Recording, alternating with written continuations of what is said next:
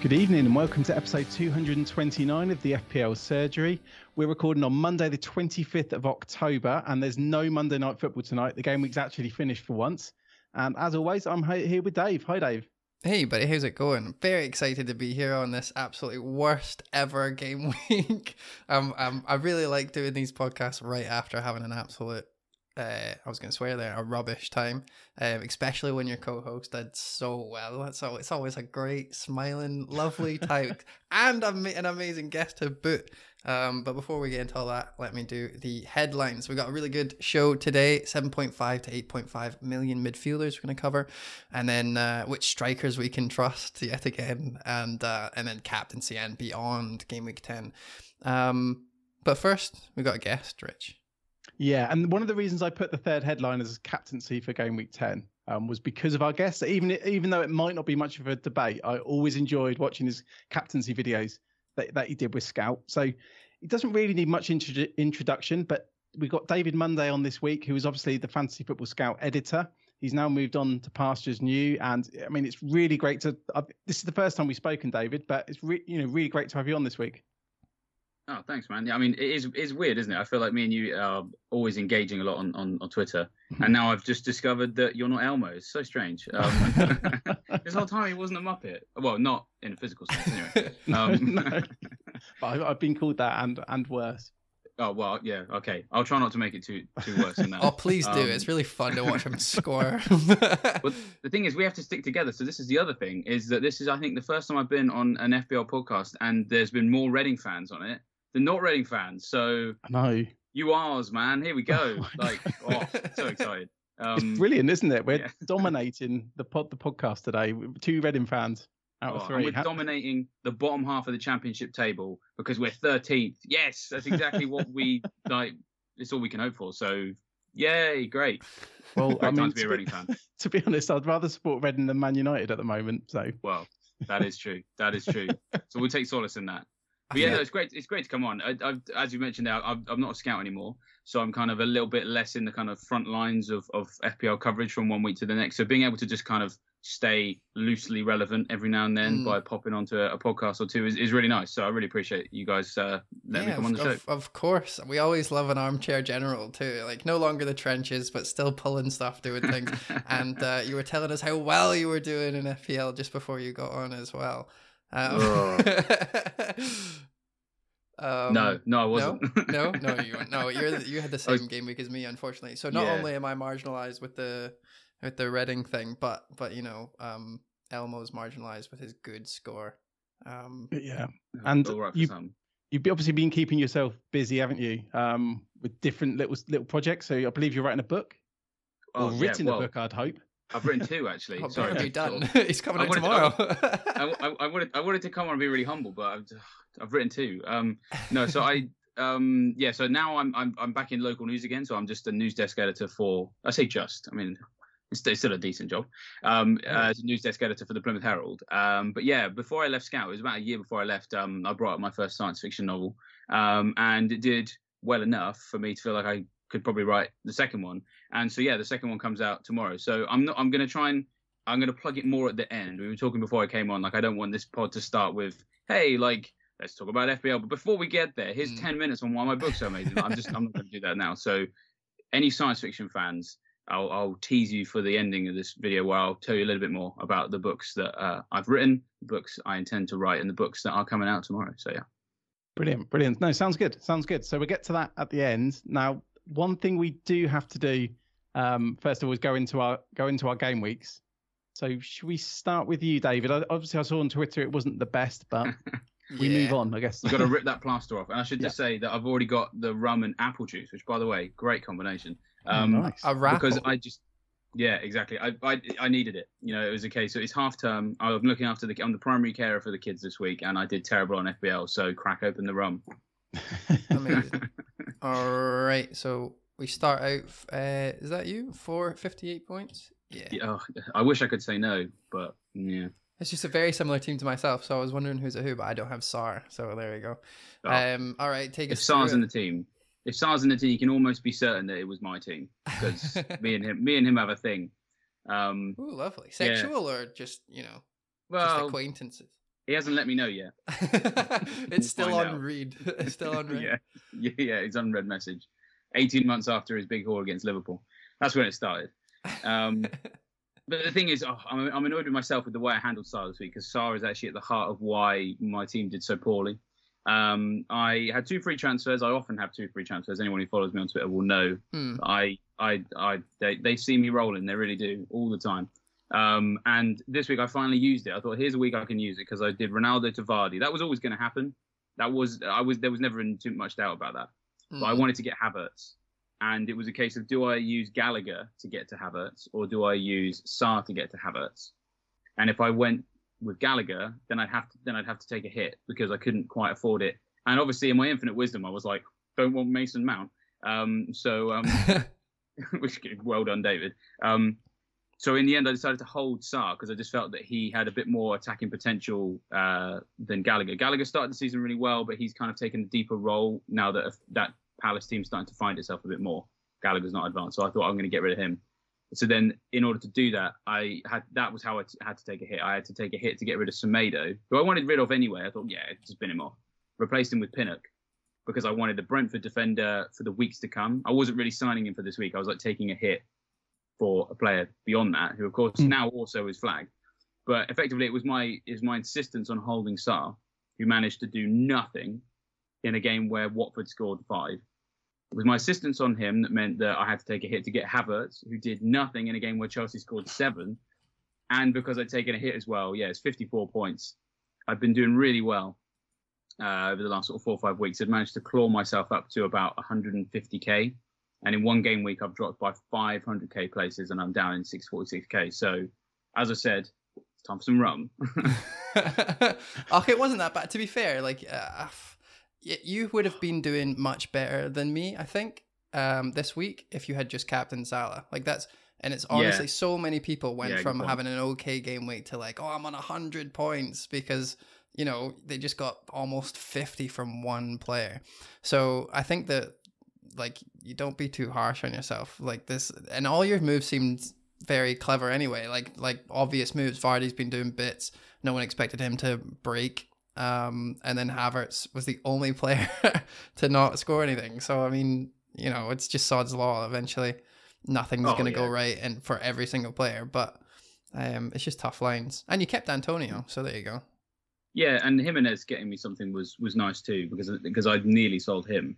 And I just thought, no, I'll hold him. I mean, I'm very dramatic, as you can probably tell. I like being dramatic about my FPL team. Deep down inside, I'm not worrying too much.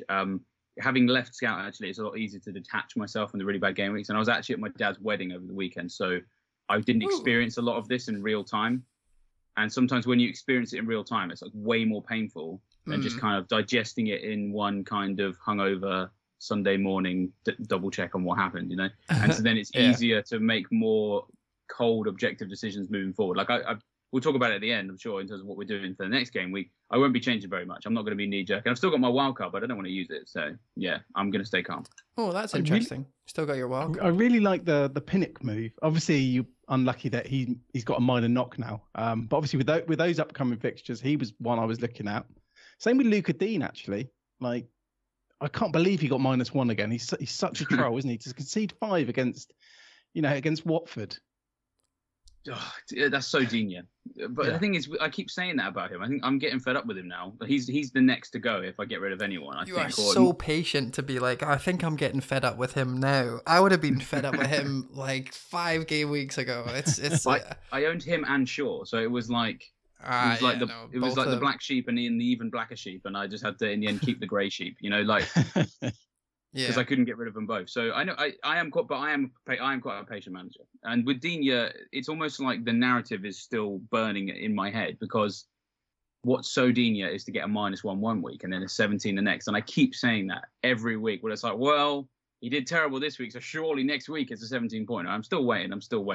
I'll probably sell him on the game week it happens, but it is what it is. All right, no, fair play. All right, we'll move quickly on through mine and get to the good stuff, which is Rich's team. Mine, very similar story to you, except I captained Salah. I brought Vardy in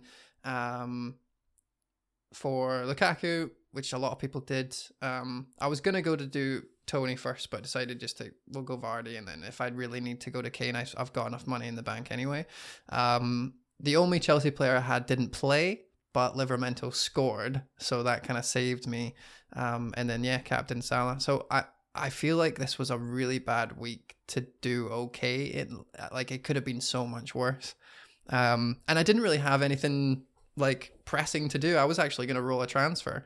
And then Lukaku hurt himself. So I'm a bit annoyed now. This is the 4th injury I've had to that striker spot. Like, it was DCL and then Bamford and then now Lukaku, and then I don't know what's happening with Vardy yet, but he was I think he had like a little something on his leg when he was clapping to the fans. So that's not very good. But yeah, I'm just really happy that Livramento came off the bench, because Christensen, he seems to always, like, I'm not fed up with Christensen yet. Unlike Dean, I keep getting points off my bench when he doesn't play, and it seems to always be Livramento. Because someone said to me, "Why aren't you playing Livramento?" And I said, "No, he will play. He'll get on somehow for whatever reason. Like, I need 12 players every week. Someone's not going to play." So yeah, it's just a same week as a lot of people that are listening, watching. Very happy that Sanchez got some extra points, so that was like a highlight. I didn't see that until late on in the day. So that was a wee like, oh yeah, you got 2 extra points, which is, sums up how much I needed stuff. All right, but now what we've all been waiting for. It's not that amazing. I've seen many scores bigger than mine. Who cares, mate? You got 3 digits. Bam. Yeah, with a wild card played too. Like, that's Trent, I was sat on 99 points with my wild card, and then Trent snuck that bonus point at the end, so it did make me a little bit happier.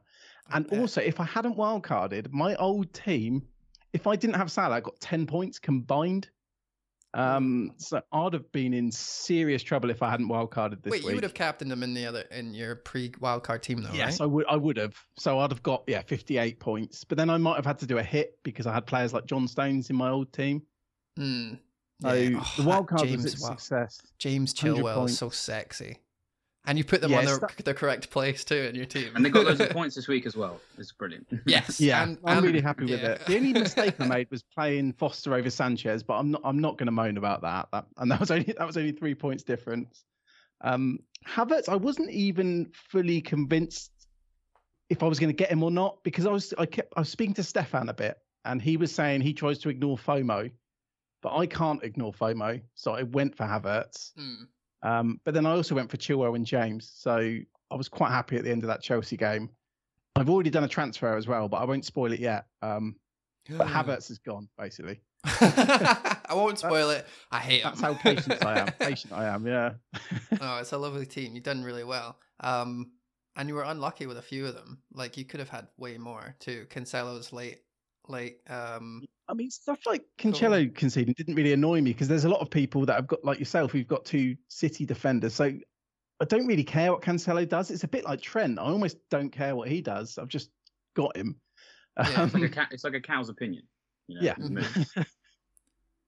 And then Son, I wanted to talk about Son for a little bit too. What did you think of his performance?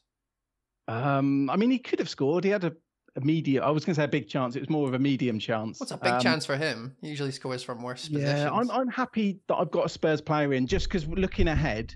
Actually, one of the reasons I went for Havertz is it gave me a nice route to get Kane if I wanted to. I can do Havertz down to like Brownhill, and then Antonio up to Kane. I could also go to Mane from Havertz, basically by downgrading Antonio again. But I've blocked that now because of a move I've done. But I'm happy just having Son. I think Kane, I'm just not going to be able to get him now. And based on the performance, it's not the end of the world, because I don't think I'm going to captain anyone else.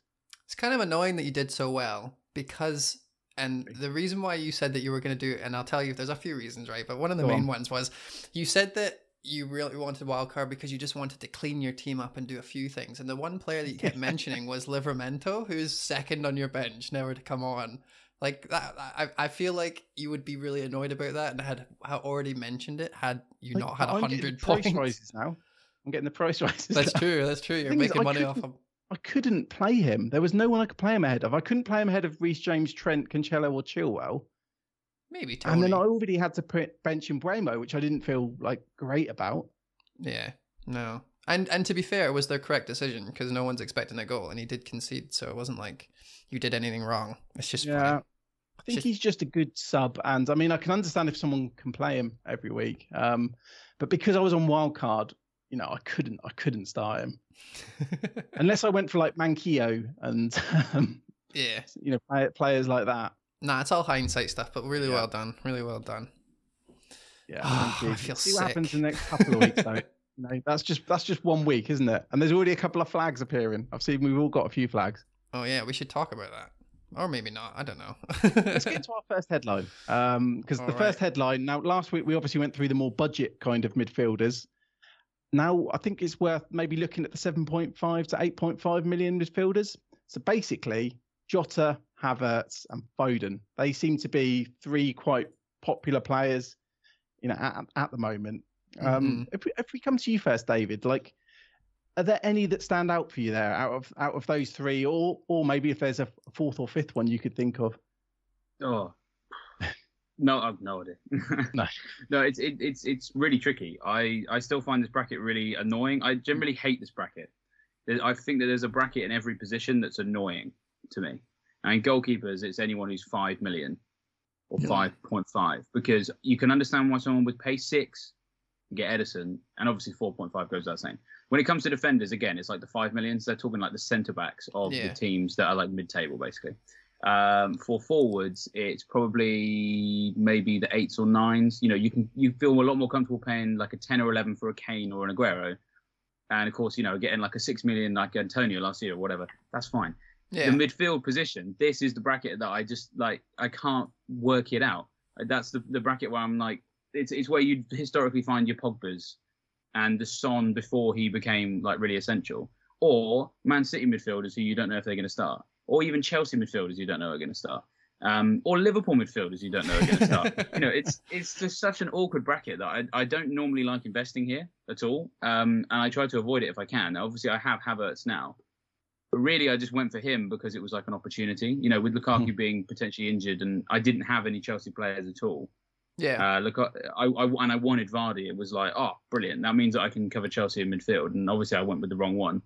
But you never know. I mean, looking at the fixtures this week, I'm sure people are sort of thinking about, what, one of you's already sold Havertz. I mean, I'm going to hold him because I don't like making transfers. I don't like transferring players that I think could do well. And Newcastle away is too attractive to me. I feel like having the centre forward who's playing up front against Newcastle defence is great. So on Havertz, like, I would definitely hold if I had him. On Mount, the thing with Mount is that even though he's had a fantastic week, I mean, I still couldn't tell you he's going to start every game.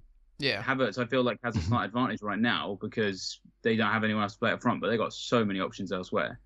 And the thing with his stats over the last 4, again, they don't scream out to me as I must own this guy now. I try to, and anyone who signed up to Herb or to Scout, or anyone who looks at data, that was kind of what I did quite regularly when I was a Scout. Mm-hmm.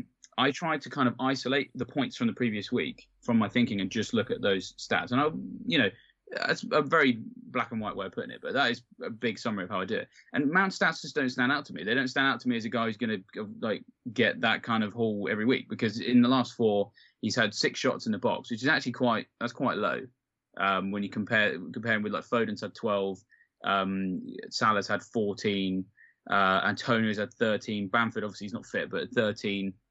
Vardy's had 11. Really, he's not competing there. I mean, of course, some of those, a lot of those are forwards, but it's not screaming out as I must own this guy right now. And then his shots on target are 5, which actually it's not too bad. He's about sort of like jaunt 5th or 6th for that. But the thing is that when I see a guy who's not shooting very often have lots of shots on target, to me that feels a little bit possibly unsustainable, because it means that surely that relationship between shot and accuracy will degrade at some point. Like, go back to the average, the standard. Go back to normal. And he's only played 90 minutes since game week 4, or 95 minutes since game week 4. He started the first 3 and he got a couple assists, but then it's been so inconsistent. I feel like he's 13.2% owned as of right this second, but I feel like maybe 4% of that has been since he got his haul. I can't see loads of people who are active in this community or even active in FPL have had him or have held him throughout. Like, everything screams he is probably not someone who you would want to keep unless you were doing it as a punt for like 2 game weeks. And fair play to anyone did that. But in the same sense of Havertz, like, it's purely unlucky in how they play. And I think that you need to look at Chelsea and just the way you were saying with you're not sure what mid to go to in the game stuff, and it seems the similar story to City, and you got to start recognizing Chelsea as the exact same situation as City. They've got fullbacks that are absolute belters, but you have no idea if they're going to start. You've got the centre backs, which are probably safer, and then you've got the mids, and you have no idea who's going to start and who's going to get the points, and then you've got the striker that may or may not contribute to the overall goal. And it's how we've been viewing City for like 3 years now. And they're doing the exact same thing. So I feel like you're going to have to like grab Havertz and just hold on, or whatever mid you're going to get, and just hold on to them for like a while, or get off the train completely. But jumping between them is just, it's going to be like Foden, KDB, Torres, Mahrez, that whole rigmarole, and it's going to be disgustingly difficult. So I love that one of you guys are just going to hold him, which is what I would do, or one of you guys will just get rid of him immediately and not want to play anymore and take your ball home, which one of you have done. And it's the two bet. The worst thing you can do is just like side take a ball home. Yeah, well, you're like, oh, I hate this guy. Yeah, my mum's making my tea, so exactly. Get your ball and go home. Just on Mount, actually, there was that turning point in the game where there's a couple of turning points where I'm not going to say he was lucky. He deserved to get, a big score. But obviously that retaken penalty, because Krul was off his line, because I think he was on a goal and assist at that point, and then he would have been on a goal, assist, and missed penalty. And there was that turning point. Obviously, he scored the penalty, and then he grabbed another one. So I'm not trying to take it away from Mount, because Krul was off his line, and that's the rules. But I think, and also normally Mount's not going to be on penalties. We wouldn't have thought, Jorginho had been subbed off. Mount was, he got the full 90 minutes, unlike Havertz, for example. So I think it fell for him perfectly. The fact, Jorginho had been subbed off, he got a penalty, which he missed and then got to retake. Because I think someone was trying to nick the penalty off him as well for the retake. So I'd imagine that's going to be the peak score for Mount over the next few seasons. I can't see him topping that in one game week anyway. I think it fell quite nicely for him. I think it's variance at its almost finest, because it's something that we just couldn't have predicted, that some of those factors you mentioned there, that unlikely to happen again. And the thing is, we have to make decisions based on what we feel like we know and what we feel like we can predict. And so then when things like that happen, you have to sit back and be like, I could not have predicted that. So therefore, I'm not going to use that as a reason to then sign the guy afterwards. And it kind of comes back to what I said at the beginning of this kind of discussion point, is I try to put blinkers on from how many points someone got last week. It was a bit weird working on this every day for 3 years.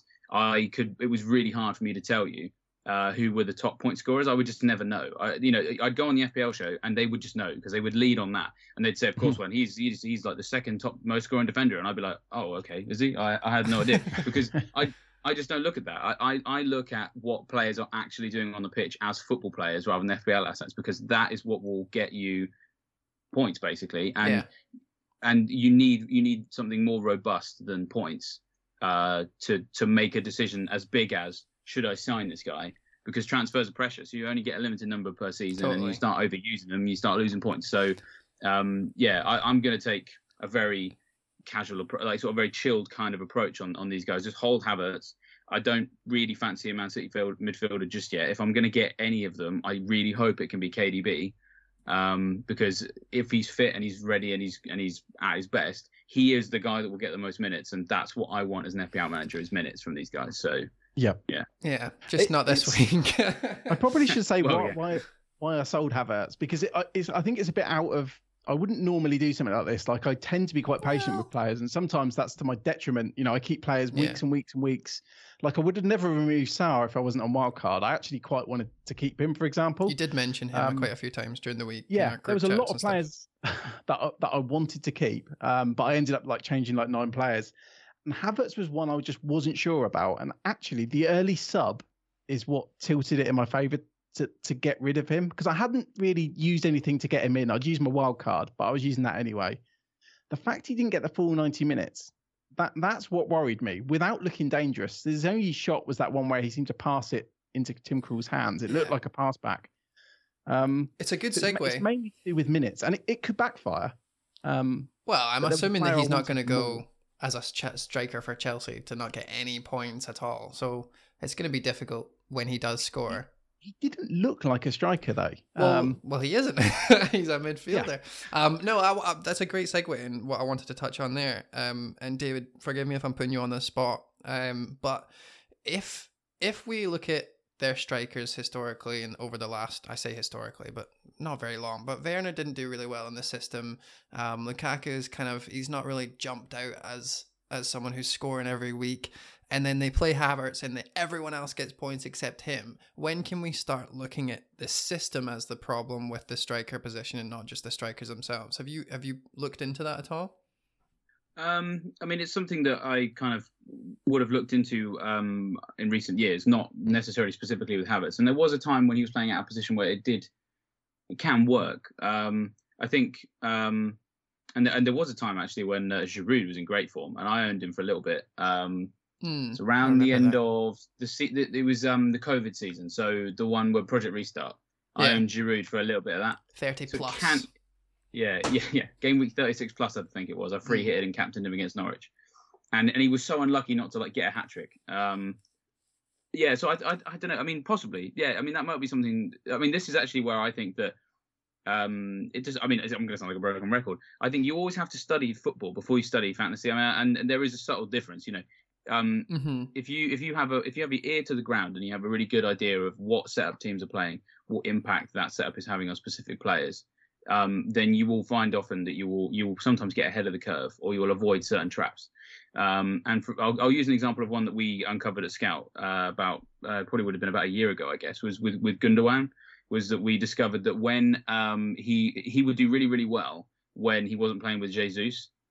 Because the space that Jesus would normally occupy, he would go fill it. And then all of those big Gundogan hauls would happen in those sorts of games. In games where Jesus was playing, he would fill that space and Gundogan wouldn't be able to make those darting runs. And by identifying that tactic, that's when we started to feel like we could get into a position of knowing when to captain Gundogan and not to, because you could usually work out when Jesus was going to play. Yeah, every second game. I appreciate that. Yeah, exactly. I appreciate that's a bit of a roundabout answer to the question, because I haven't really answered the Chelsea one. But what I will say is keep an eye on people like Scout or Hub or anyone who basically this is their day job, because it's those types of people, or even like the Athletic or BBC. Like, keep an eye on that sort of stuff. And if you are very ear to the ground on what different setups mean for different players, you will be a much more informed fantasy manager than your average casual, or even your average sort of person who kind of just takes their information from Twitter or is a bit more, or maybe just takes it from one place. Going that extra level deeper can have a big impact. Yeah, fair play. Well, we'll go now to our correspondence in the Chelsea forums, Mr. Rich himself. Have you actually looked at the forums and figured out anything about the strikers at all? I haven't been looking at the forums much. Actually, I would say another thing that worries about Havertz is obviously we don't know the fitness of Lukaku and Werner as well. So I like what David's saying, but I guess things could change like very, very quickly, and maybe not ahead of the Newcastle game. And I wonder why he was subbed off. Like, maybe because he's the only player who can play that position, he was being protected. I was going to suggest that. Yeah. It's less replaceable. So it could be that. I guess then the worry is if they've scored like 2 or 3 against Newcastle, he could then be pulled off early in that game as well. Obviously, he could have had a hat trick if they're 2 or 3-0 up. Well, only if they're 3-0 up. That's mathematically, but yeah, this whole thing is making me think, because obviously we would probably all own Lukaku had he not been injured, and now it's going to be a bit more hesitant to bring him in because we're a lot of ifs and buts regarding the striker position and if it is the situation. So I really want to. I'm going to figure that out. I'm going to find out what's going on. I'm going to try and keep my ear to the ground, as David said, and I think we know a lot more about Jota and Foden at the moment. As in, I feel like they're let's shift over. Say that again, sorry? Let's shift over to chat about them then. Let's do that. Well, yeah, I guess it's all in the same bracket, really, isn't it? But there's Havertz, which I went for him, as a short-term punt. But then I feel like Jota and Foden in particular, seem like they're more mid to long-term punts. Oh, and I was so gutted that you didn't go for it. Every time we mention him, you get a stiffy, and then you go wild card on the 1 week that you potentially could get him, and he hauls. And I checked your wild card afterwards. I was so sure you had him, and you didn't. The thing is, I didn't, because obviously with a wild card, you're looking at structures, and like David said, I don't really normally like that price point, and it was just I was trying to find a way to get Havertz in, and it was really, really difficult. So I never actually considered Foden. Like genuinely, I had maybe 100 drafts. Yeah, he wasn't in a single one. It's interesting now, isn't it? Because obviously you're filling that space with one player. You're not going to think of another player if you're certain that you're getting Havertz. But yeah, no. Yeah, what we Son say was like a non-negotiable for me because I wanted a Spurs player. As your wild card, I wanted a Spurs player. Kane was just too expensive, so Son was an easy one there. So yeah, Havertz, he just felt like a very short-term punt. I wish I'd gone for Foden, obviously. Yeah. Well, let's talk about Foden then. Are we all in the agreement that he is going to be sitting there for a while? Because I feel like that is inconclusive and it will always be inconclusive. No, David, what do you think? I think he will always be an inconclusive starter. Yeah. But then that's just for all of them. I feel like with Man City midfielders, and I'm being very anecdotal when I talk about this. I'm not going to be throwing stats into this particular bit, unfortunately. But I feel like they're patchy. Because they tend to be patchy with Pep. There'll be like a 6 or 7 game week period where Foden is unplayable, a potentially captainable fantasy asset for the ultra brave. And then it will come to an end for something we don't quite understand because we're not as, genius as Pep is. Then it will be Mahrez. We'll have a go at that. Then Bernardo Silva will do it, but no one will really notice because everyone seems to have Bernardo Silva blindness. Yeah. And I mean, it could be Grealish after, but and Torres, they always kind of go in sort of like 5 or 6 game week patches. And in a way, the fact that Gundogan was so good for like 12, 13 game weeks. Yeah, it was an anomaly. Rare. He was yeah. Neo. Yeah, 100%. That's kind of the reason why I went for KDB, was because I felt like he was the most consistent in terms of starts and and then sure enough the second week. So I feel kind of a bit let down with our current or our previous thinking of the situation. It's almost like you just need to jump on one and hold them, but then how much are we willing to spend on that person? Because this is blocking my Son, Kane, whoever I'm thinking of getting. And it's how you react to these big hauls as well that I think is really important, because like I said, I feel like the timer on Foden isn't long. The period at which he's going to be worth owning, I don't think is going to be as long as people think, because there will just be a time in the season where he just won't play, like he won't start like 4 in a row, because that happens to all of them. Yeah. And so then if you've got him, if you've got him now, hold him, of course. If you've already signed him, sort of on a Monday night, maybe wait a bit later to do your transfers normally, but obviously hold him too because you've already signed him. But I think you've kind of really got to wait. You got to look at his starts and think, well, when's that going to end? Because he's had 4 in a row. And normally when a Man City player has had 4 in a row, that's when I start to think, oh, hold on. He's probably had his fill now. Yeah. Because there's a couple that haven't, and then they'll come in. Yeah. Which is why I would rather just own De Bruyne. But how do I get to him? The problem with Foden is he's so attractive as an option, both with points and stats as well. Because in the last 4 matches, he's had 8 shots on target, which is the second highest in the whole league. Only Salah's had more. 12 shots in the box. Again, it's third best in the league. Bamford, Antonio, and Salah have had more. That's when you go last 4 rather than matches, rather than game weeks, because Bamford obviously not playing. But his stats are very, very good. Means if he does play, he's going to do very, very well. But as I said, it all hinges on those starts, and I just don't know. I really don't know. So I'm very cautious. So I will probably hold off on him for a couple more weeks, and by that point, I feel like it would have passed, and it will all need Grealish, or we'll all need Mahrez, or we'll all need Torres. Yeah, it's So- almost like it's good. It might be a good idea to jump on someone who didn't do well in Man City Yeah. because then eventually they will start starting more Reverse often. engineer the whole thing. Yeah, or just go Bernardo Silva because he plays almost every single game. I think he started 9. Did he start this weekend? I can't mind. But when we talked about him last week, he started like 8 out of 9 game weeks or something, or 7 out of 8 game weeks, which is absolutely mental. Yeah, he started. Oh, am I back? You're back. You're back. I was trying to mute myself, right, and then I turned my camera. You off. turned your Sorry about camera that. off. Yeah, I muted my camera. He's left the chat. I was just confirming that he started every game apart from game week 1 so far as Bernardo. It's crazy. Isn't Yeah, Pep loves him. I think he's his favourite player. I think it was 4 years ago. So the first season I started at Scout, I remember it was just after the World Cup, so it was really easy to pick a Man City midfielder because Pep said, "My team is Bernardo Silva and 10 other players." And he hasn't said that recently, but I feel like he still believes it in here, just Pep. So you know. Yeah. Well, we When remember Bernardo that. leaves. Yeah. When Bernardo leaves, he'll be there crying on the side of the pitch, being like, "We cannot replace him." Gee, That's what I think wherever he goes, Bernardo might go. It'd be really difficult for me if I was playing under Pep and he said that about me. He would have my loyalty for the rest of my life. For the rest of my life. Shall we move on to headline 2? Which strikers we can trust? I just wanted to say quickly on Foden. Go for it. Because I mean, I haven't said it already, but the reason I've moved Havertz out is for Foden. Obviously, what David said does worry me. Wow. Yeah. I'm sorry. No, it's all right. It's all right. See, I hope I haven't. I just want to say I haven't deliberately sat here and been like, I can't wait to rinse Flapjack. Like that wasn't my thinking. So no. I know. And probably, I'd probably think about it a bit more You if should I'd have waited waited. to do my transfer, which You I should have hadn't. Absolutely waited until we did this. I think, and I can only think with Pep. I can't predict him.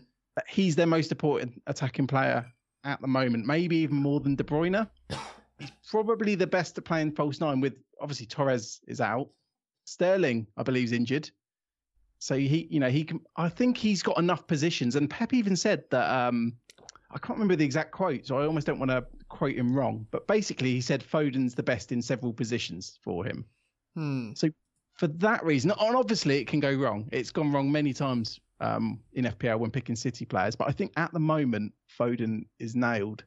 Yeah. And because Havertz got reduced minutes, that made me justify it to myself in Foden as a more medium-term pick. And I'm sure down the line I might consider moving him to Jota. So maybe I will end up just rotating that spot a little bit. But Oh Foden yeah, we for didn't now. talk about Jota, did we? No, and something that might be interesting. I guess we're going to get into it when we start talking about captains. Whether that is a debate or not, I don't know. Because a lot of people might just now be captaining Salah, their lone Trent. So there is something kind of appealing about then having that third Liverpool player, so that if everyone's celebrating or not celebrating their Salah captaincy, at least you might get the assist or something. Well, I did that for a long time, Rich, but then Firmino came back and I got rid of him, and then this is That's what the happens. difference. It's the flaw in the plan, but I do like the idea of having a third Liverpool asset, and there's not many you can go for. I mean, He's just heartbreaking to own.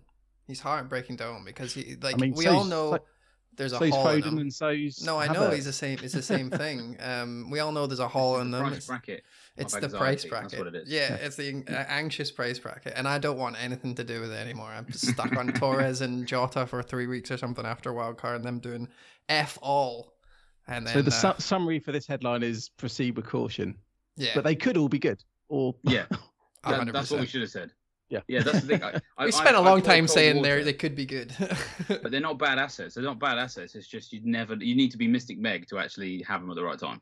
Yeah. And I feel like the annoying thing about this is that it's different to the other ones that could not play. It's like these guys all seem to have minutes, even if they don't start as well. Like it's that weird price bracket where they do get subbed in more often than not as well. So it's not a case of you could get them and then have Livramento first on your bench. Like it just doesn't work.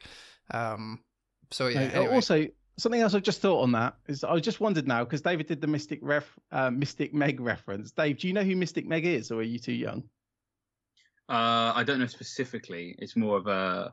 Oh of a no, kind no, of I meant Dave, an other expression. Dave. Oh, he's talking to me. Oh, sorry. I was gonna say, are you Oh, guys the no. same age? You know Mystic Meg. I've now exposed myself accidentally. I could have let him do it. Mystic Meg was like a paper thing where you text in or call in or write in and then Well, she she answers. was eventually. She was on the national lottery. Oh, mate, I know. The first one in way like 1997. But yeah, maybe it's... I'm not even that In which young, but case- yeah. In which case, it's not my age that is. No, stopping me from I just- that. It's more the fact that I don't watch the lottery. Yeah, neither do I. Who did you play the lottery, Rich? Who needs to watch the lottery when you have to look at the Man City team sheet every 7 days? Like, this was in the 90s. This was when they were doing like FPL was through the post. Oh, that's Mate, true. I don't need lottery That's now. I own Torres. I own Exactly. Torres. All right, which strikers can we trust? So, Rich, kick us off. Oh, why me? Well, because I don't know exactly what you yeah. mean by this Yeah, headline. no, that's fair enough. That's fair enough. It's just something I thought of because obviously, I guess last week a lot of people had a lot of money to spend because of the Lukaku injury. So people were looking at, Kane and Vardy, who obviously got 3 points between them. Mm-hmm. Then you've got Jimenez and Antonio, who seem to be consistently returning now, in particular Antonio. And then you've got all these really cheap options as well. So I guess what might be fun here is if we pick up maybe our ideal three, like if we were wildcarding Oh, I like that. now, Yeah. who would our three be? Obviously, and that takes into account, I guess, squad structure as well, because I ended up going quite cheap on my wild card. Like I went for Antonio, Tony, and Pukki. I know the last one might be a bit controversial because they scored 2 goals all season, but he scored both of them, and they've got really, really good upcoming fixtures, and he's on penalties, which I quite like in a striker, especially at 5.8. So would you keep that same 3 then? Because I was surprised that you went for Antonio, to be honest with you. And a lot of people on Wildcard were getting rid of him the week before. Many more people transferring. He's got more transfers out than in. But you brought him in. You didn't have him before. It's not like you just kept him. It's with him. I took him out because he was suspended as part of a move to get Ronaldo. And then when I was wildcard, and I realised like I should never have transferred him out, and I got lucky. He should have scored a lot of the games he's banked in. He should have scored. Mm-hmm. So I know why he's not on penalties and his fixtures get harder. So I felt like Antonio is a no-brainer for me. Tony is the same because their fixtures are so good and he's on penalties. And then Pukki I'm using as sort of a rotational, maybe more of a first sub, but I will play him in certain games. So I don't know. I think maybe at the moment those 3 are the way to go. Or maybe variations of them. David, what do you go for? I know I didn't even tell you this was going to be a question, but No, but I'm glad that it is because I've been thinking this sort of subconsciously for a couple of days of just like I'm a bit sort of, as much as I've got a bit of anxiety about those midfield players you mentioned, I kind of have anxiety about the whole forward selection because we have this conundrum right now where if you go and look at any kind of like fixture difficulty ranker or a season ticker or a spreadsheet with the fixtures on or whatever, like you're going to see that over the next 6, Brentford are top for attacking potential, Norwich are 2nd, Spurs are 3rd, Chelsea are 4th, Leeds are 5th, and Liverpool are 6th. So in those top 6 teams with best fixtures, right? Liverpool, you're not going to own one of their forwards. Leeds, you probably don't want to cover them in forward section because Bamford, Rodrigo, I mean, which one do you go for? One of them's not fit. You probably go with Rafinha, so you're not bothering there. Chelsea, again, Werner and Lukaku, both injured. No idea when they're coming back, so you probably cover them in midfield. Norwich, you've already mentioned there, 2 goals all season. It's a pick that makes sense, but in terms of can we trust them? I mean, I don't trust Pukki right now. Not to say he's a bad option, but it's just for me, I need trust. So then it really just leaves Brentford and Spurs, which are the 2 teams from the top 6, where I feel like there's maybe a striker I can trust. But the thing with Tony is, so I do like Tony, but if Mbumo's fit or Mbuemo, I still haven't worked out which one is the right one, so forgive me. I don't know either. I'll just call him Brian. Is that his first name, right? Yes, it is. Brian. We'll call him Brian. Is it Brian with a Y? It is. Yeah, so it's an easy one. So if Brian's fit, then I'll probably go him, to be honest, because it kind of looks like Tony, whilst being the penalty taker, kind of has a slightly different role to just out and out centre forward. He's had no big chances in the last 4, for example. 7 shots in the box, 4 on target. So he's not like in the same kind of bracket as your Salahs or Foden, or these players that are shooting a lot, big chances, relatively a decent amount of time, and then the shots on target are also good. That's where Vardy was until the most recent week, but he only played 45 minutes, so he's kind of dipped down a little bit. If Vardy's completely fit, I would probably include Vardy in this, even though the fixtures aren't amazing. It's Vardy. Next up is Arsenal. He can score against them. Then it's Leeds away. Chelsea defence, I don't actually think is quite as strong as their clean sheet total tells you. Their XG conceded is higher than I think most people would think. That Brentford game, wasn't it, that like totally exposed them for the amount of goals that they should have scored versus And did Villa, actually the Villa score. game as well. Oh yeah, true. Yeah, No, you're yeah. absolutely right. The eye test supports So- you, David. Keep going. So Vardy can score there. He can score there. Then you've got Watford next. He can score there. Southampton away. Yep. Villa away. Yep. So if Vardy's fit, I'd include him in that, because don't look at this week's stats for kind of like last 4, last 6, because they're a little bit skewed by his injury. I feel like Vardy's stats are always skewed in that respect anyway, in regards to, you know, he's always either going to score or not score. It doesn't matter who he's playing or how he's played. Yeah. Gonna score or not it's his score. thing. Yeah, but a lot of players, they need that form stuff, but he will just, like, I feel like if you get Vardy in, you can just hang on and he'll be fine. And it doesn't really matter by the It's terms quite of hard. what's going on. When Iheanacho was doing really well, that was the first time in a long time where a fit Vardy wasn't worth owning, because they played a True. different system. They Yeah. played 3-5-2, and that meant that but they had to, because they didn't have Barnes, and they just didn't have balance in their width. So they had to use the wing backs. So then Vardy had to provide some additional width Correct. for Yeah. Iheanacho, because of course, you know, it would be too much work for the fullbacks to just police those flanks on their own. And then that was the first time he was like difficult owning. But then now that they can play like a 4-2-3-1 again, or a 4-1-4-1, or basically effectively have 4 midfielders again, or 5. He is the number 1 centre forward again, and we're starting to see. And I'm annoyed with myself, because I've been saying this since before game week 1, and this most recent game was the first time I owned him, and he went off injured. But we've been seeing his stats are so good, you know, that he's up there with people. There's this misconception he's a stat buster. He hasn't been a stat. This idea that he would always have like 1 shot per game and it would go in. Like, he hasn't had that like for about 4 years, because whenever he's in decent form, he is shooting left, right, and centre. He's always really high up for shots in the box, always really high up for big chances, always high up for shots on target. Which is, but that's why he's such a good option. So if he's fit, I want to still include him in that. But in terms of Brentford and Spurs, yeah, like I'm a bit uncertain about Tony's role, and is he the best Brentford attacker to own? Possibly not, because I think Brian is better. And then the other thing is Kane. He's on my radar, but not to own right now. But I mean, you asked the question, if I was wildcarding now? I would be giving serious consideration to Kane, just if I wanted to take advantage of the fixtures, and I felt like my structure relied upon not owning Son, because yeah, their fixtures over the next 2, like on paper, aren't great, but Man United at home next. Man United just conceded 5 at home to Liverpool, right? Then they play Everton in game week 11. Everton just conceded 5 at home to Watford. So the next 2 games, we could see Spurs get some goals just because they're playing some bad defences. And then in game week 12, that's when it gets really interesting, because you've got Leeds at home. That's a fixture you feel like you can trust.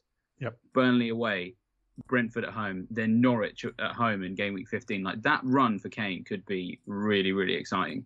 And even though people have their doubts about Spurs, over the last 4, there's some things about Kane that I like enough to just keep an eye on, because he's had 7 shots on target in the last 4. Only Foden and Salah have had more than that in that period. So even though he's not shooting like a heck of a lot, he's starting to wind up a little bit. And he's, you know, created 2 big chances as well. So there's a little bit of assist potential there. The next 2 games are going to be really interesting kind of scouting opportunities for him. So I'm not going to get him right now. But I feel like in 2 or 3 weeks' time, we could all be sat here going, right, Kane's fixtures are incredible. He has scored in, you know, 3 of the last 4 or something like that. Yeah. Is now the time. And then that may be the time I go try and get him. So can I trust him now? No, but I might be able to trust him in a couple of weeks' time. Yeah, I think I can agree with Yeah, that, go for but you know, at least having a plan to get him in, like I had a plan, and I guess my plan still applies. You know, I have a way to get him if I need to. But I mean, that plan can involve, I guess, going big in midfield and then, you know, cheap strikers up front. But I get what you mean with the trust issues. Like, obviously, the fact I've had to go for Pukki, where they've scored 2 goals this year, or this season. I mean, it is a bit ridiculous. But he's only 5.8 million. And when I looked at him compared to Brozier, obviously Brozier's now scored 2 in a row, and he's 5 million instead of 5.8. It was just the secure, you know, nailedness of starts for someone like Pukki, where, you know, you're not going to start him every week.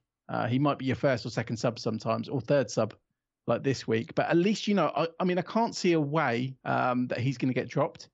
Obviously, they've signed Sargent, but he doesn't seem to be much of a goal scorer. In particular, based on, I mean, not just stats, but, you know, watching that miss he had against Brighton as well. I just can't see a way that Pukki's dropped. So what would the actual 3 be then? If you had to, if we forced you to wildcard right now. Yeah. Right now. Gun to your head. And it's pre and I turn around and stare down the barrel and be like, but Brendan Rodgers hasn't done his next press conference yet. Yeah. Let's assume Vardy's injury free then. Injury free. All right. Okay. Right. Then it would be Vardy. I think Antonio, because I trust him too much. I just love Antonio. And here's the moment where I go blank. Let's go Tony. Yeah, Tony. I think Tony's almost in there because there's so few other options that you've just sort of. And it's the fixtures too. Yeah. You use the fixtures sometimes as an additional level of filter, but that's why I like this as a question, because I feel like it is a conundrum for people, because you look at the fixtures and the majority of teams that have the best fixtures don't really have the form forwards to back it up, and so then that is probably just what pushes Tony to the top of the queue, and the other Tony, as in Antonio. Mm-hmm.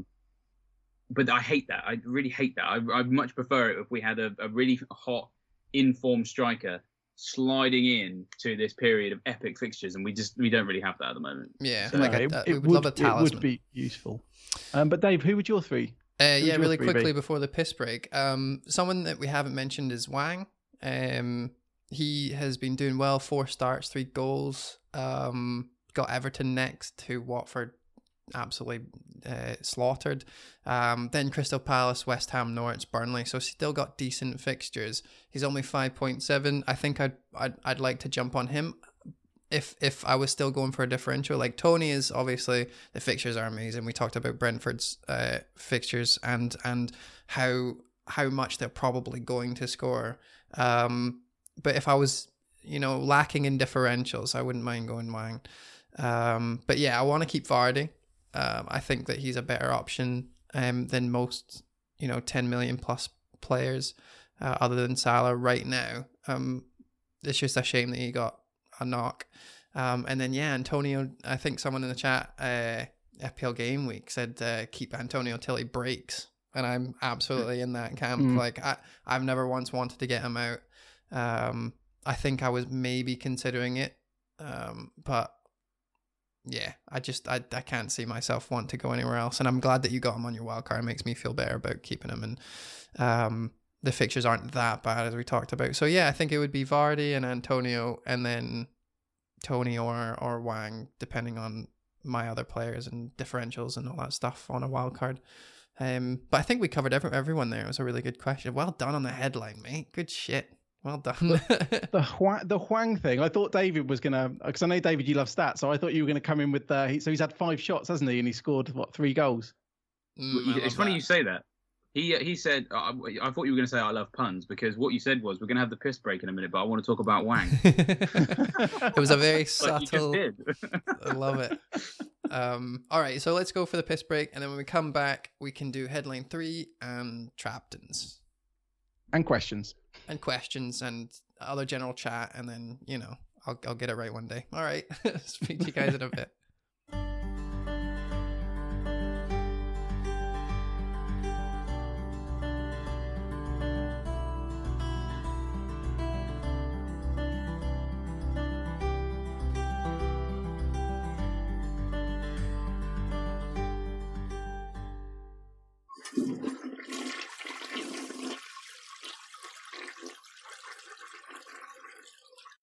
So welcome back, and we'll go straight onto the 3rd headline. Now, the reason I did this headline was basically because David's on, but I think it's also a good opportunity just to discuss our captain plans for upcoming game weeks as well, not just this game week.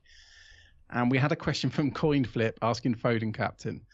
But David, if we start with you, do you think there's going to be? This is actually really interesting, because obviously you did the captain videos with Joe for a few years.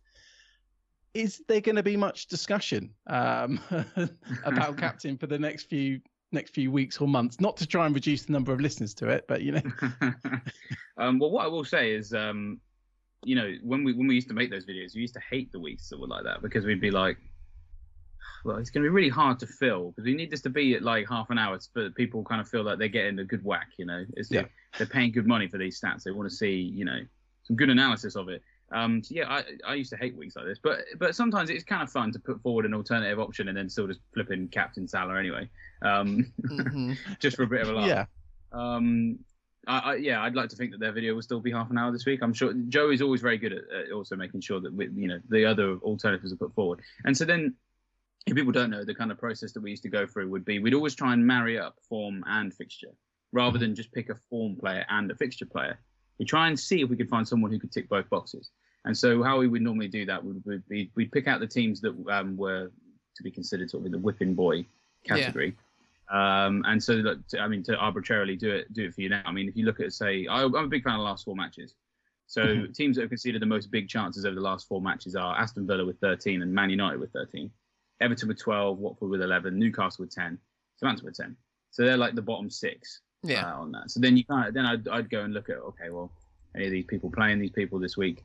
Man United are obviously playing Spurs. So I'd probably be like, well, if I own Kane, I'd maybe captain him.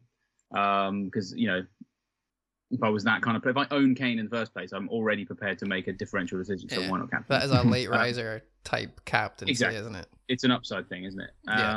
Newcastle obviously are in that sort of that bottom bracket as well, and they're playing Chelsea. So then, Havertz, what he did last week has obviously made people think, well, maybe he can't do it again. But again, if you're looking for an upside, then Havertz actually really isn't a bad option because he'd be you'd think the centre forward playing up against a defence that has been playing really, really poor. Yeah, of course. Again, Aston Villa were in that list, weren't they? Bottom for big chances conceded, and they're playing Antonio. And Antonio is a relatively consistent guy. If he goes up against obliging defences, he will knock the doors down and he will get points. So there's certainly a decent number of alternative options out there. And the thing is, you could probably make a case that they're probably stronger options to go for, possibly, than Salah on paper, when you look at the fact that Brighton's defence has been a little bit better than those guys. They've kept 2 clean sheets in the last 4, which is the joint most. To be fair, Norwich have kept 2 clean sheets in the last 4. Yeah. If you're looking for an alternative kind of like train of thought, Salah's form is just incredible. No one is matching him. He is the form captain pick. But if you felt that there were other players that were sort of slightly closer to his form, but you wanted a more obliging opponent, they're definitely out there this week. It's just how big are your balls? Yeah, exactly. And something that sticks in my mind here is obviously we Brighton, like you say, Brighton's defensive stats have been pretty good throughout the season, throughout quite a bit of last season as well. But then the fact that Man City put 4 past them, in the most recent game week, and that was that Brighton were at home as well. That was at the Amex. So then you start thinking, it's Salah against a team who's just conceded 4 to Man City. Yeah, Liverpool being the best attacking team in the league. Yeah, I do find these captaincy discussions really interesting. I mean, even if it's just looking, you could use it in a different way and use it as like a 1-week punt. So, you could mention, I guess, different captaincy options and use it in a different way. Yeah. Well, I think the weeks I like the most would when there would be a standout captain, kind of from a community perspective, where it's like, oh, we all have to captain this guy, right? Because he's done really well. Yeah. And he's playing a team who everyone has a perception that they're not that great. And then if you can find someone who betters that, and then it's a strong enough case you can captain him, and then it pays off, it's massive. So I'll use an example from one of my earliest days as scout when I still felt like just a humongous imposter for even being there. I mean, no one made me feel that way, but it's just like when you replace Mark Southerns, it's like, I was going to say, it was game week 8 of the 2018-19 season when Kane was about to play Cardiff. I don't know if you guys remember that. I do. No one owned Kane at that time. So then everyone was like, oh, I have to sign Kane right now. I have to take a -12 just to get Kane because he's playing Cardiff and they're rubbish.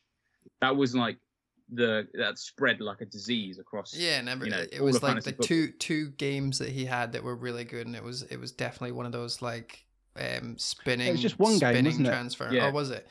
So then what happened was everyone had this perception that Cardiff were going to get completely destroyed, and that Kane was going to be the chief, destroyer. And it was really nerve-wracking because I was looking at the stats and thinking, I can't see this. I can't see this in the stats at all because Kane's offensive stats hadn't been that great. He'd been offering not too many shots, not too many big chances, not too many shots on target.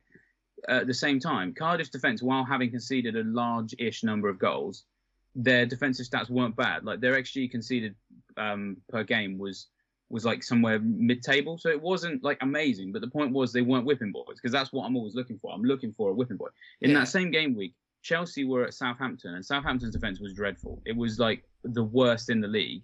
And Hazard was his stats were fantastic. Midfield player, so he was creating chances left, right, and centre, shooting a lot. It was that season where it was his last season at Chelsea where he really left on a high. And that was already borne out in the stats. Yeah. And so this is when it comes off best, is when everyone, just absolutely everyone, piled in on Kane. And I have no idea how I managed to put off the pressure. Didn't even sign him at all when like everyone owned him and captained him. Captain Hazard. And in that game week, I got something like 90 points in a game week where most people got 40 because they're like taking hits to get Kane. And I went from like 100k to like 4k in one game week. That's and crazy.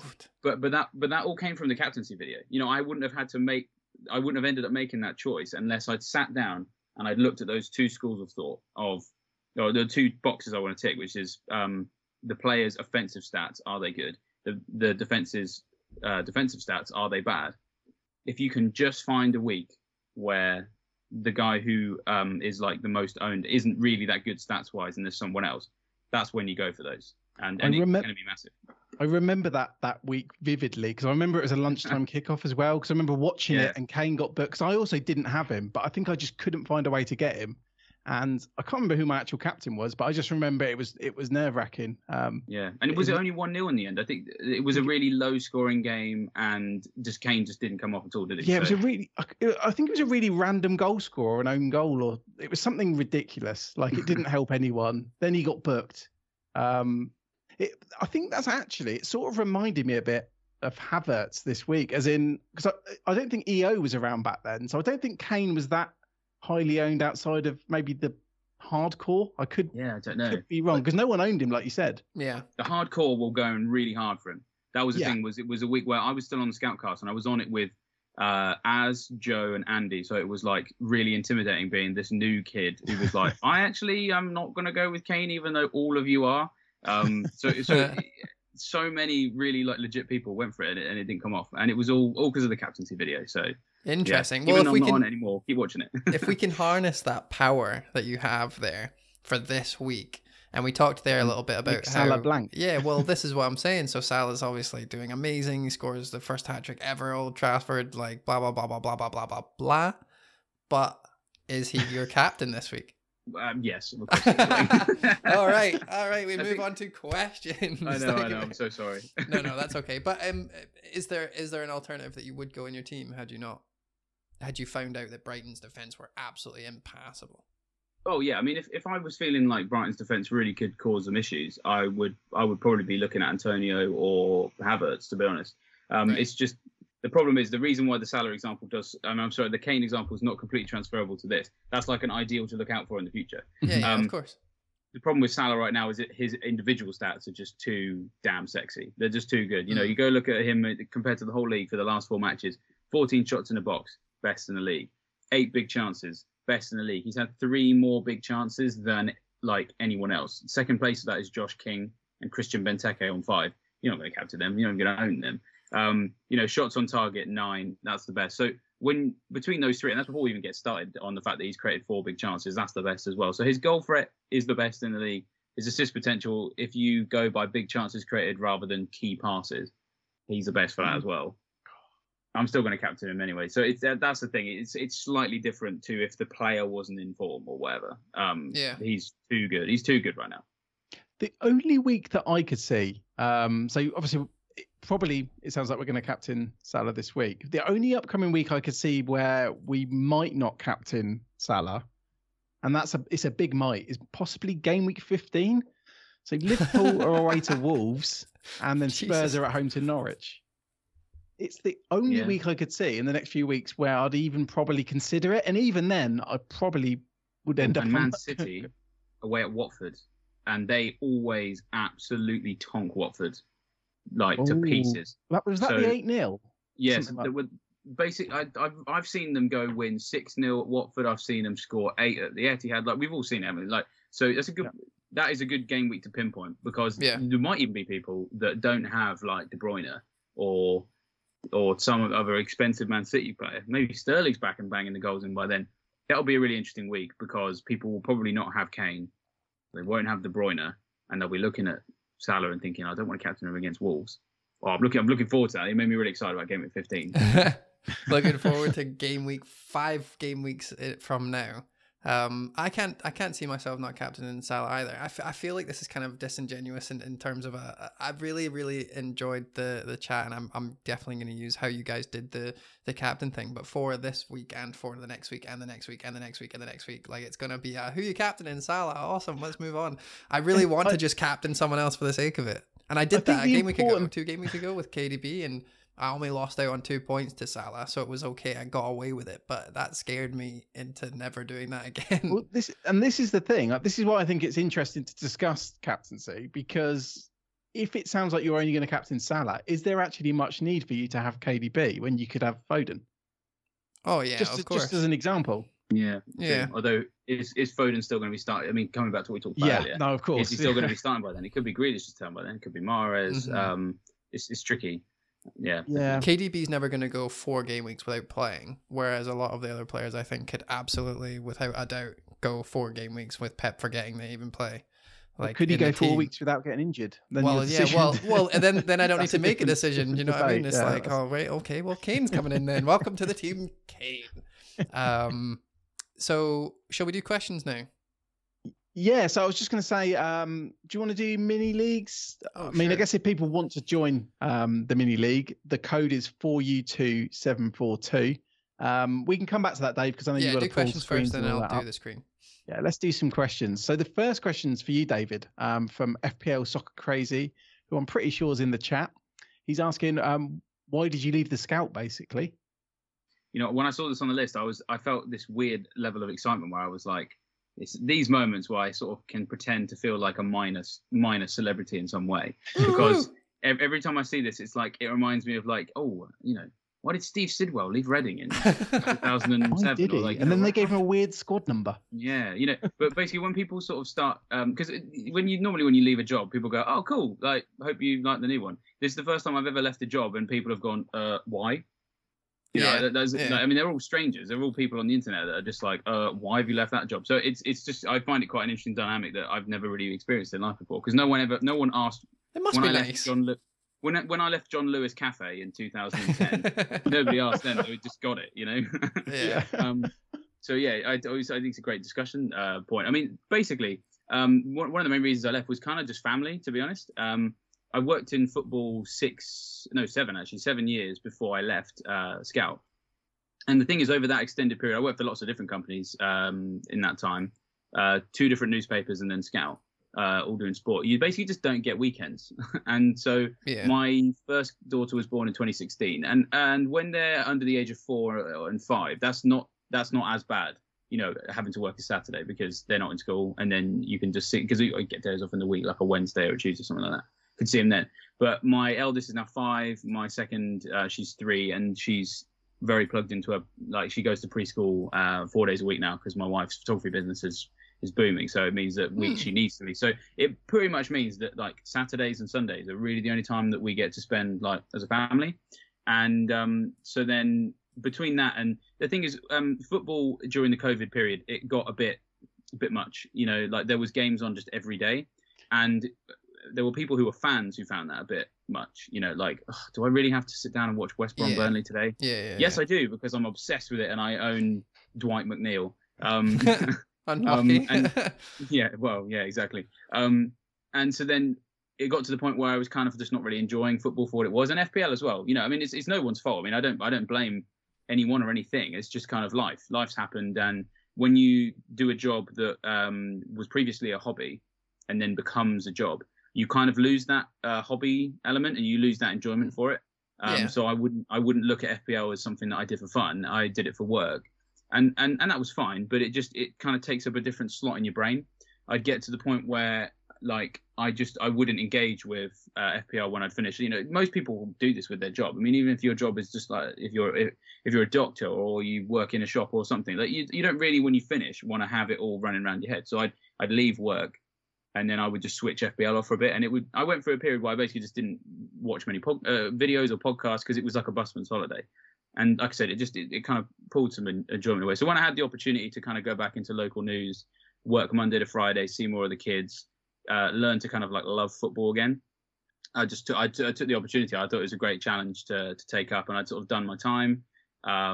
It's like I was saying earlier before we came on. Actually, sometimes when you are at the very forefront of some like quite popular videos, it is fun, of course, and it's a great privilege. But it sometimes just comes with a level of abuse that you're just not always ready for. Yeah, there's always idiots.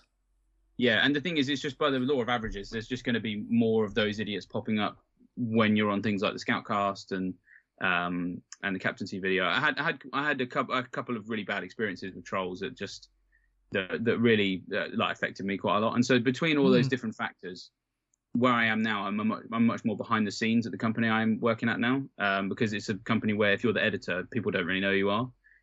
Whereas when you're the editor of Fantasy Football Scout, like everyone seems to know who you are. Yeah. And effectively, it's like I just care. I mean, it's again. I hope it doesn't sound rude to say, but I just care more about my family than I do about FPL and about football. How dare you care more about the people who you created than football?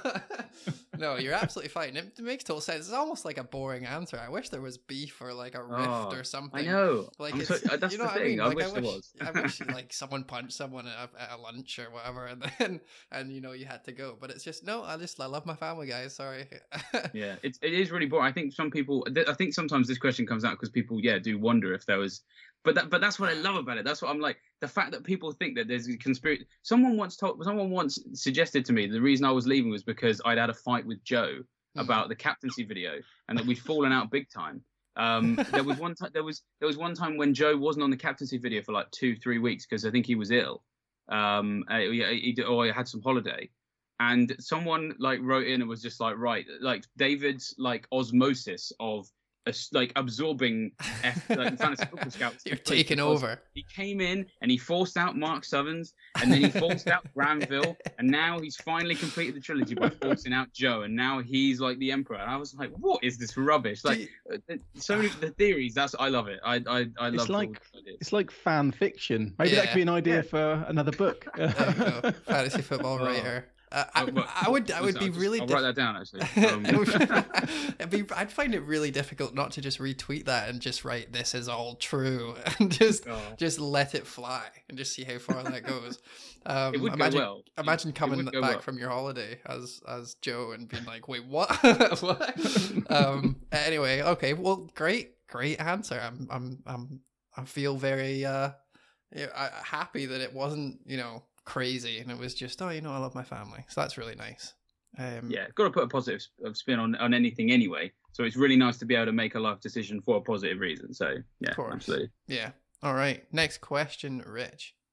So the next question is from Tom from Fantasy Football Fix. He's asked, I somehow still have Danny Ings and I've also got Tony and Antonio.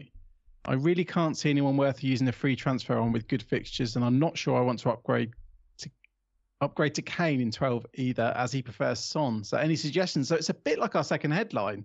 So he's got Ings, Tony and Antonio. Yeah. I guess this is a different way of twisting it though. So if we've got Tony and Antonio, would you stick or twist with Ings? If we start with you, should we start with you, Dave? Yeah, it feels so weird going from like a wholesome chat about why someone has chosen to move on to I have Ings, what do? You'd be surprised. You'd be surprised how many people love doing that. I used to post pictures of me and my kids out on days out, like, oh hey, we're just gonna have an ice cream at the beach, and the top reply would be like, I somehow still have Danny Ings. No, I know it's ridiculous. I seen someone that was like, wasn't that happen to a famous journalist in football where their house was on fire and they tweeted saying like, oh, everything's gone. I'm glad that everyone got out, and then the top one was, what do you think of this transfer? Is it's going to happen? And he replied saying, I'm a bit busy now, mate. Which I loved. But yeah, in regards to Ings, so we talked about Vardy being fit. We all kind of have him on our list of wants.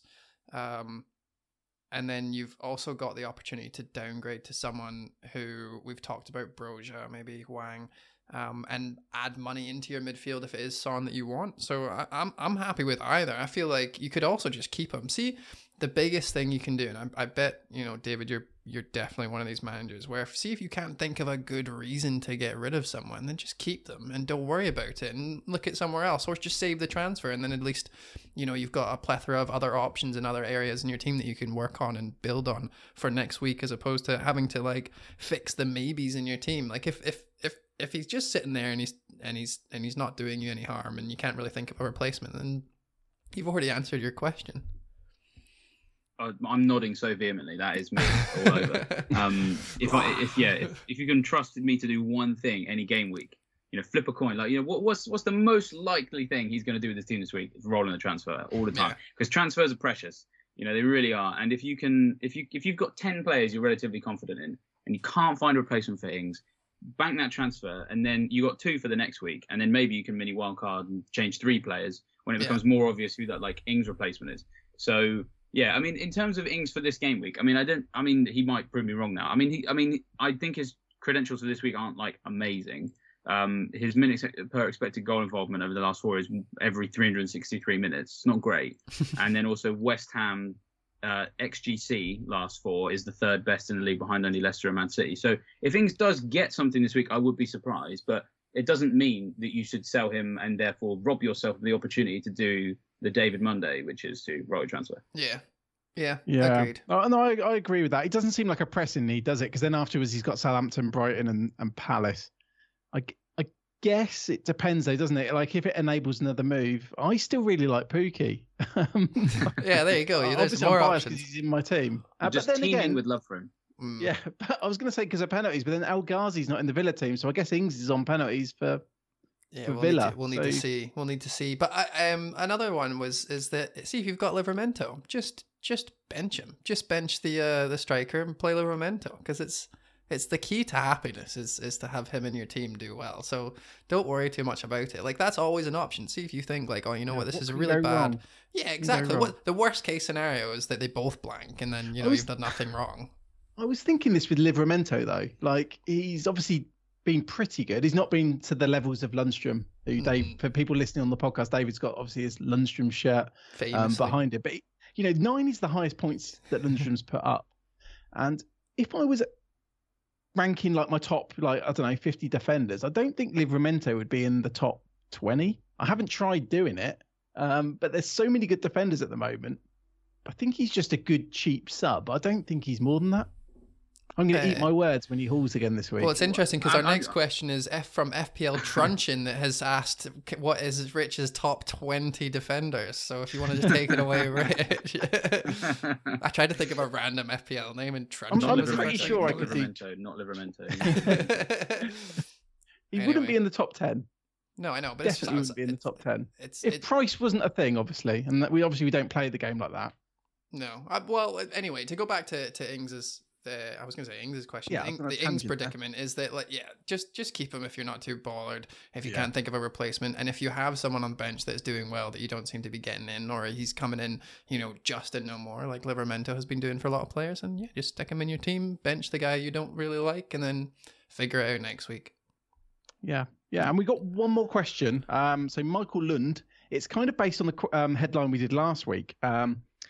He's asked, do you see any fixture-proof midfielders in the price range of 6 to 8 millions? Thanks for a great pod. So, thanks, Michael. And a preemptive great pod. I guess if we could all maybe shout out a player we like in that bracket. David, do any spring to mind for yourself? Oh, he's picked the anxiety bracket. Yeah. Wait, is it 6 to 8? Every single one of these brackets seems to be a bit tricky. Like Rafinha seemed to be the standout one last week, but now. I'm happy with that. I'm happy with that. We talked about Rafinha a lot last week too, didn't we? And we were worried about it.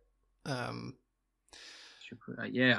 think they're all options I'm willing to take a little bit of a risk on, potentially, if I was that kind of manager, for 3 or 4 weeks or something. But there doesn't appear to. I don't think there's anyone who's, another way of putting it could be set and forget. You think back to Yamares from a long time ago, or Ryan Fraser from a long time ago, or I'm trying to think of some others, or Gundogan. I can't really see anyone who I could put a hand on heart and say could be that. I think the person who's got the best chance of being that is probably Foden, but even then, it probably still has it's got it's got a short expiry date on it. Like when you try and buy bacon from the corner shop, you never quite know how many days you got left on it. Yeah, eat that as soon as possible for anyone listening. I like that. Definitely. So yeah, sorry to I hate saying no to questions, but I don't know. Yeah, no, just say no. Boring. Be assertive. Be assertive. Get them. All right, get them no. killed. Yeah, no, there's none. All right, I agree. No, there's none. Well, if you think about it this way, just to mention, is that we have 10 game weeks now, 9, and there is yet to be like someone in that price bracket that everyone owns, that everyone will own, and it seems like. So that's your answer, is that if there hasn't been one yet, then how do we predict the next one? It's almost like Benrahma was a must have, and you couldn't have anyone else. But now he went down in price just last night. It's Rafinha and Sarr have had the same and then lost it again. Yeah, so, you're always gonna that price bracket. It's almost impossible to find someone that season keeper for the whole way was priced 6 million or to 8 million. I can't remember a single. Usually you'll find a defender because they come as like this 4 million package of goodness, and that's fine, and we always seem to find one. But I can't think of a 6 to 8 million midfielder that I genuinely have kept all season. So it's funny, isn't it? Because obviously about 3 weeks ago I had Sarr, Benrahma and Rafinha, the players we've just mentioned, and they were all doing really well, and I was thinking, I'm just going to stick with these guys. And I guess the closest to one is probably Rafinha. He's obviously had a lot of things outside of his control. Well, like he's had the injury, he's had traveling to Brazil, Phillips' injury, Bamford's injury. I think all these things have impacted him. I still want to try and keep him. Like, I'm going to try and bench him this week. The only thing I noticed with him, though, is at Christmas, like December the 11th, he plays Chelsea away. 3 days later, he's got Man City away. Then he's got Arsenal at home and then Liverpool away on Boxing Day. It's like this 2-week period where he's probably got the 3 toughest away games in the spin, like 16, 17 and 19. Another thing is that he plays for Leeds, who have been playing really shite, mate. Well, so that's another one. That's probably all the injuries. I mean, maybe it's not. Oh, maybe yeah, well, they've been playing without Phillips and stuff, and Bamford's been away. So it's not his fault, but it's the same thing. Like, we just don't know. The punts are there, like, we've been talking about ones that are maybe a bit cheaper, and that's fine. Brian and whatnot. I love that we're calling him Brian. I'm never going to stop that now. Brian, Mbeumo or whatever. Top marks for not trying. No, I know. Thank you so much. So you don't really need to go into this weird 6 to 8 when there's less than 6 million players that are kind of a similar punt. So just save your money and get Son in or Vardy or whoever's expensive. I like in the chat, there's been a couple of people mentioning, Triple Stecks mentioned Ward-Prowse. Obviously, he's been suspended. Southampton's fixtures are still quite nice, and that's true. I always talk about penalties, but penalties, set pieces. And this is the first time he's had a rest ever in his life. He's just had a nice He's week. not a season keeper, is he? No, of course. It doesn't answer the question. We're just now guessing punts. I like the shout, though. I think he's one we could maybe keep an eye on. But we'll see. But then the good fixtures will end soon. Every week we talk about this. One further down the line. All right. From the corner shop. All right. So we go to the real quick. We'll do the leaks then. Yeah. Do you want to bash through them? Bam. Yeah, I'll bash them. Don't you worry. I'm bashing them. Lukaku has risen to the top this week. 688 points total, 111 this week, which is phenomenal. And then That's change their name, though. Lukaku Kaka. That's their team name. Yeah, I know. Oh, I can read them both out. You want to Avinash Jagtop? Is that why you did it? Because you wanted I can't read it from here. It's too small. All right, okay, fair play. And then Gauze Byron, or change name fame, 117 points this week, which is amazing. But the biggest one, I think, of the week, Benny and the Jets, Matthew Benchit, is 131 points. I'm actually going to look at his team right now. I'm curious. What did he do? Captain Salah, of course. Jesus Jimenez, Mount, Rudiger, Alexander-Arnold. 131. Yeah. Oh, Mount, Foden, Salah captain. Yeah, he's got the 3 midfielder beasts. How many points is that with 3 players? Wow. Well, those 3 players have probably outscored your team. Mate, they have Foden and Salah are on the 80 odd, wasn't it? 66 points, and then 4s, 17, 20, 90 points for Mount, Foden, and Salah. Yeah. That is nuts. Well done, mate. Very good. And then fourth and fifth, we've got Joseph Alvarez and John Lee. Unfortunately, John Lee went down with 94 points this week, and he went down in this league.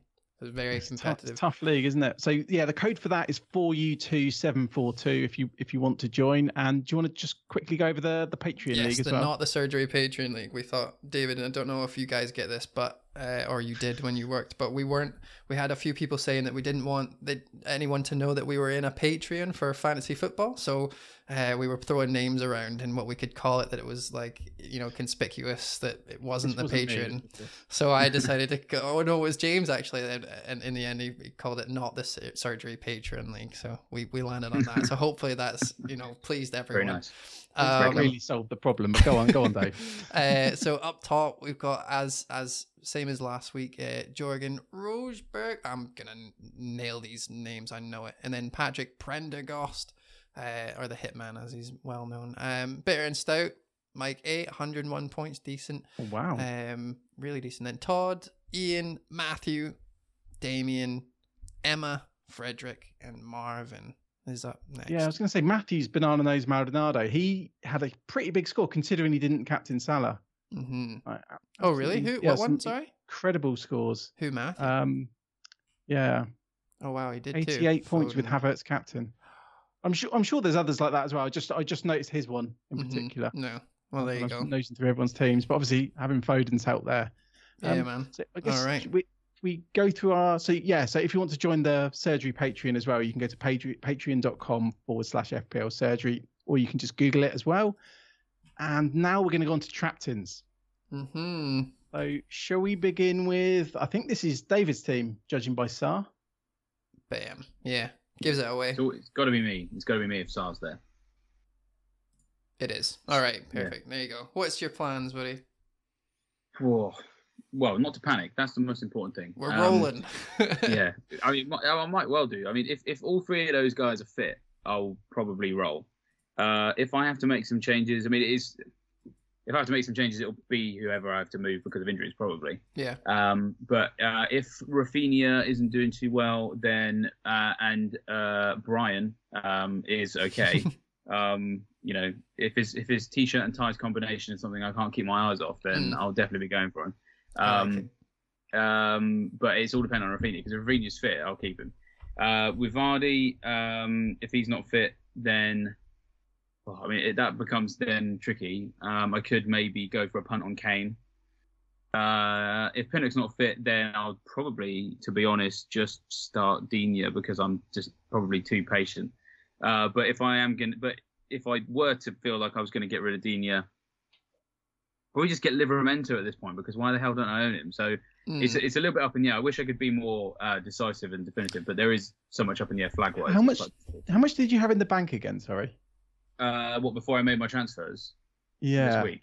So I got none left now. But before I did Ronaldo to Vardy and Gallagher to Havertz and Semedo to Pinnock, I'd had 2 million ish running around in the bank for a little while, because I got Gallagher in for, what would it have been, like in game week 3 or something. I can't remember off the top of my head, but I sold someone who was 8 million. And got Gallagher. I had a bit of money lying around for a while. Sometimes I don't like to invest it if I don't feel like I should. I'm one of them as well. I think I've got you've got none now, because I just wondered, because you mentioned Vardy to Kane potentially, so that would be part of a bigger move. Yeah, exactly. I don't know. It's just also up in the air. I don't know. Yeah, I wish it's annoying. I wish I could be more decisive, but with the flags, I'm a religious. I do not make my transfers until the last day of the game week. It's very, very rare that I'll sign someone before, because it was probably a little bit off brand at Scout, because we'd be so big on making sure everyone paid attention to our coverage of the press conferences. It would just feel a bit remiss of me to just screw the press conferences, do the transfer anyway. So, but also I generally think that I'm one of these people. I'm happy to invest 0.1 in information rather than save it to not have the information, because I'm a very cautious boring manager. So here's a question for you: if all three of them are injured, what's happening? So Vardy's not playing. He's going to be Duffy's out. been dropped, hasn't he? Duffy's potentially dropped. As per I mean, that could possibly trigger the wild card. I've held on to it for a while. I like that. That's the answer I wanted. That's the answer I wanted. There we go. My answer just got a little bit more interesting. You should be a journalist. That was great. Thank you very much. Yeah, we'll see. I don't want to use the wild card though. It will be a forced wild card if that happens. My plan the whole season has been to hold off on using it because I've always wanted to be one of those people that is able to get. You can usually get like a really good bounce out of wildcarding in the winter. And then between January and March, you make a lot of ground on the people who either wildcarded early or want to save their wildcard for chip season towards the end of the season. You can make a lot of ground there that sometimes you can hold on to even in chip season without the wildcard. I thought that the ideal way of getting around that was holding onto the wildcard until like game week 16, 17, so that I wildcard effectively as if it were an early second wildcard, but actually it's a late first one. Yeah. Did you do that last season? Because that was very big. That was very big last season, wasn't it? Oh, you haven't gotten there before. You haven't been able to. And so I want to do it this season so I can have that winter bounce, but also still have the wild card for the chip season. Because I feel like if you can do both of those things, you're giving yourself the best chance. It's just, can you get to that first wild card at a late stage without having to use it? And I'm a little bit nervous that if all three of those guys are red flagged, I may have to play it now, which is a bit annoying. It's funny because go for it, Rich. Oh no, I was just going to say that because that was my plan. I was holding the wild card and I was getting asked, why are you holding it? What are you holding it for? But I was just trying to hold it as long as possible. I feel like this season's conspiring to stop you from doing that because comfort flags everywhere. Like Mark Southerns has held his wild card and I believe he's activated it like 2 nights ago or something. I heard on a Twitter Spaces. So it feels like people are trying to hold it. And I was doing a lot of hits to keep my wild card. I think I've done like 3 or 4 hits. Yeah. But even that couldn't stop, with all the mountain injuries and players getting dropped. Seems a tough season to hold on to it. Just been unlucky. I think it's funny that, we've got however many thousand people listen to this podcast and almost all of them, after you saying that you'll wild card if they're all injured, have went, oh, I hope they are. I hope they're injured. I want to see this wild card. But yeah, no, I think it's really hard to talk about any potential moves just now when we're on a Monday and, we've got 5 days till pressers. So fair play. We'll move on to my team. Someone in the chat wrote what to do with Kevin De Bruyne. I was like, well, you keep him, mate. He didn't play this week. Don't you worry about it. I am going to probably roll my transfer. I can't really see anything happening unless someone's if Brian or Vardy are actually injured. And I think it would take both of them to be injured because again, like I keep saying, like Livramento is first on my bench there, easy peasy coming in. I don't mind benching Vardy for a week. I don't mind benching Brian indefinitely because he's so cheap. So yeah, I have enough money to go Kane from here. Like in one swoop, because I think I've got 1.6 or 7 million just sitting in the bank. That would be what Vardy to Kane. Yeah, so it'd be Vardy to Kane with no second questions, and that's simply just because I had Lukaku and I had a wee bit of money in the bank before I did this swap down. Because I was one of the people, the rare managers that had enough to go from Lukaku to Kane and decided to go the opposite way. But I want to roll so bad, and I wanted to do it last week, and I couldn't because Lukaku, and now I want to do it again. The only thing that I wouldn't roll for, that if there was no injuries, is Benrahma. I'm still uncertain, and I wouldn't mind taking a punt on some of the guys that we've been talking about last week and mentioned this week. I just need to see. So, but I'm happy with my team. I took a -8 2 weeks ago, or whatever, and it's kind of healed a lot of my illnesses that I had in this team. So yeah, I've got the only thing that I feel like I'm a bit worried about, not maybe worried, but just a bit behind in terms of everyone else's teams, is that my Chelsea defender is just, I feel like he's the worst one right now to own. But I can't complain because I got 9 points. I got 9 points from him this week. And the other week that he didn't play, Livramento came off and had like 12 points or something. It just keeps happening. It's like Foden from last year. I can't really do any wrong with Christensen not playing. Kind of hoped he didn't play or didn't come on because of the Livramento points. So I've been quite lucky with him. I like that you've got Cancelo and Walker. I don't know if it was by design, but I'd imagine you're guaranteed at least one of them starts every week. Or that was the plan, if not both, yeah. Yeah, I figured that if Walker doesn't play, then Cancelo definitely will. And if Walker plays, then I get more points than anyone who just has Cancelo. So it's a similar thing to having two Chelsea fullbacks now, isn't it? Where they don't, none of them play. Yeah, no, I know. But oh well, we'll see. So again, another boring, haven't made any transfers. But luckily, we've got the one manager I know that will consistently do his transfers the same day, the game weekend. Honestly, before this season, I never used to do it. No, I know, but you've been loving it this season, and I'm very fortunate to be along for the ride, so I can't wait. I knew before we even started that you'd done something. You haven't even told me. Let's go. So like you said, Foden in, Havertz out.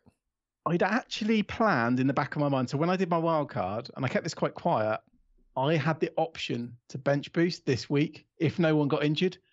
But obviously, Brian's got injured or got a knock, and Rafinha's got a knock as well. So I've got a real benching headache, and obviously bench boost could be ridiculous. And your bench boosts are always ridiculous, are they not? I just kind of like the idea of getting it out the way. And obviously Chilwell could be benched, James could be benched. Plus, I'm not going to do it because of all the knocks anyway. But yeah, so I've done Havertz to Foden already. And obviously I'm going to captain Salah. And I've got a slight bench headache. I think the only other decision I've got is I'm going to play Foster over Sanchez again and hope it evens out after last week's, very small swing. I think it was 4 points for Sanchez, 1 point for Foster. But Foster at home to Southampton. I'm going to go for it again. Yeah, makes sense. I mean, it was a good decision last week too. Yeah, I think the reason I did the Havertz to Foden move is I knew I wanted Foden long term. Obviously, David just got me a little bit worried today. But then I've got the bench to cover, and I think Foden is important. So even if he's benched, then I don't think he'll come on unless they're chasing the game. Again, you can be wrong with that with Pep. And then the bench, I've got Livramento, players like that can come in. Yes, I mean, at the moment, I've got Livramento, Mbeumo, and Rafinha bench, and Sanchez, which, I mean, they're all players I'd happily start. Yeah. It is weird so because every single time we do a pod and we see your team, everyone's like, "Oh, you've got a nice team. You've got a nice team." And then it has been a really nice team. And then there's 3 weeks where you've had a nice team and it didn't work. But then one game week where you had everyone do well and you've now hit it twice. In 4 game weeks? Because I've always followed the traditional thing where you have a bench with like as little as possible I used to spend on it. Something I like with this, because in the last few weeks I was doing all my transfers on defenders, like Trent got injured, Rudiger got injured, and I was just doing too many transfers. So I think this will stop me. Like if Rafinha's injured, if Mbeumo's injured, I don't need to do a transfer. If I've got a strong feeling that Reece James or Chilwell is going to be benched, I could just bench them. Like that's the theory anyway, until I need someone like Kane, and then I have to start ploughing the money out, and back comes like Manquillo or something. Yeah. So just like us, we, Brian, Rafinha injury permitting, but is there anything that you would be up to plans wise this week with your transfer? I mean, it's after a wild card, so I'm assuming not. With my one? Yeah. I mean, my transfer's gone. Is there anything else you're doing? You doing anything else? No. Just deciding which players to bench, which goalkeeper to play. I'll have those. I'm not doing a hit. Unless something awful happens. You say that now. You're not going to talk me into it. You've done enough. All you've got to do is housekeeping. Yeah, housekeeping. A bit of hoovering on the bench, a bit of dusting of the goalkeeper position. Yeah, and then I'll get some nice bench problems, as in bench points. I'm kind of annoyed. I did want a bench boost, but at the same time, it's nice having that decision taken out of my hands because it could have gone badly. Yeah, you don't have to dwell on it. For sure. A wild card bench boost. That's a classic as well. That's something that a lot of people do. Did you mean that? Did you have like that, like kind of in the back of your head when you? Did you really? Oh, I really respect that. That's awesome.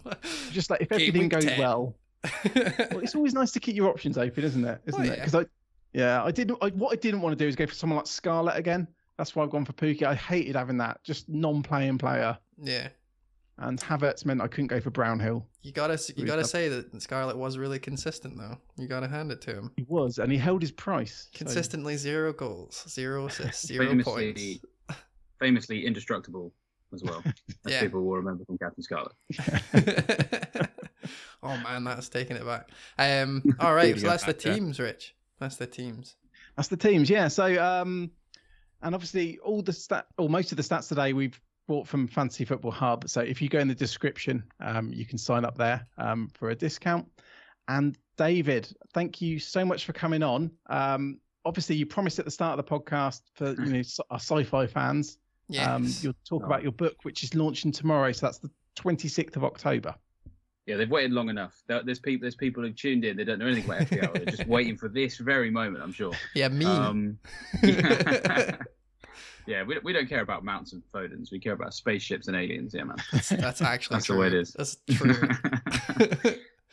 But yeah, as you said, my new book comes out on the 26th. If you're watching live, that's obviously tomorrow. If you're listening to this on Thursday, it's already out, so you can buy it now.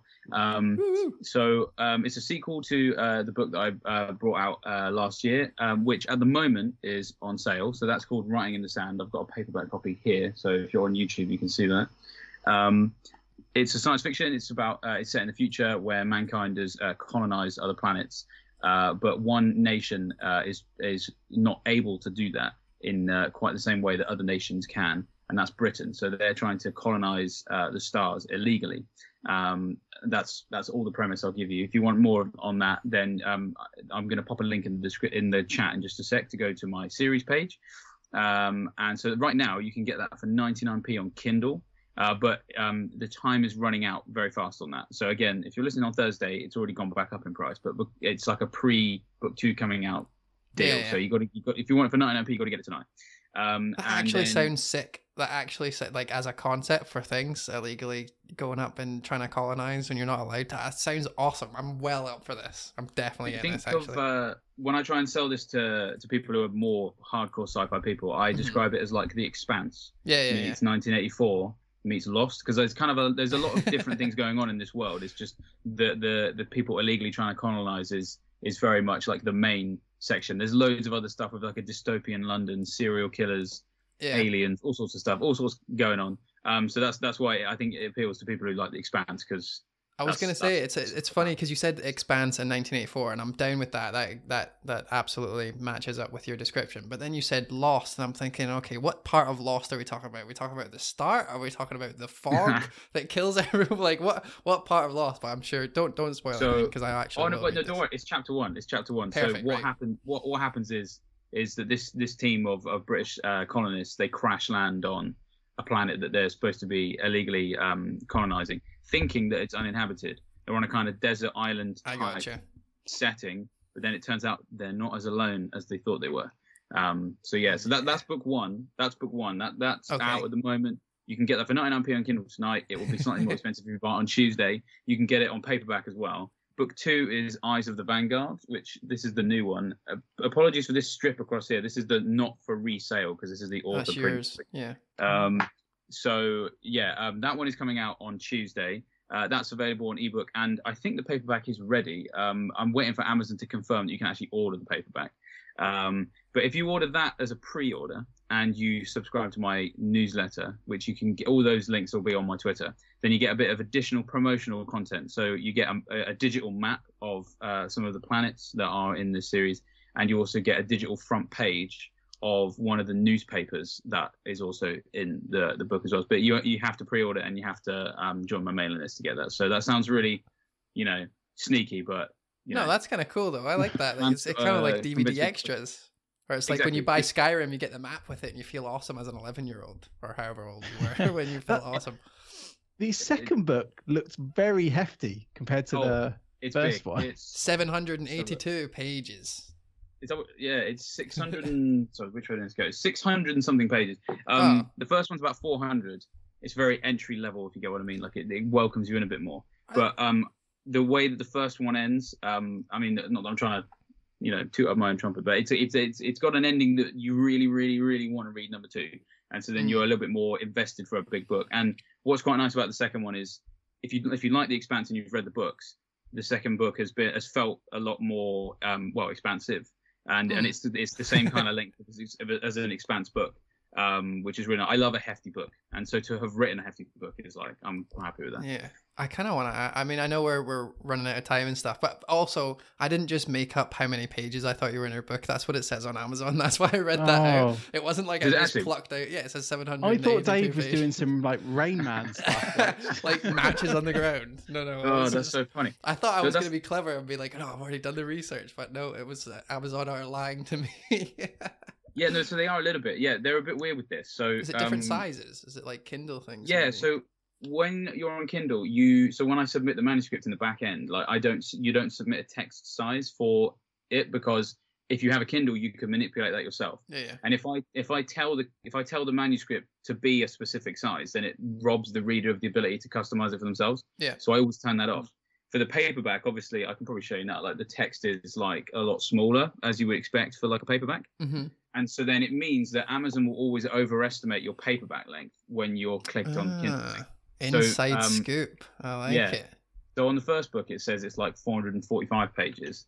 But actually, in actual pages, it's like 420 or something. So, that's don't awesome. be put off I didn't know by that. it being like it's basically, if you've read like The Expanse or you've read like a Brandon Sanderson book, like a 600-page book, that's what book 2 is basically.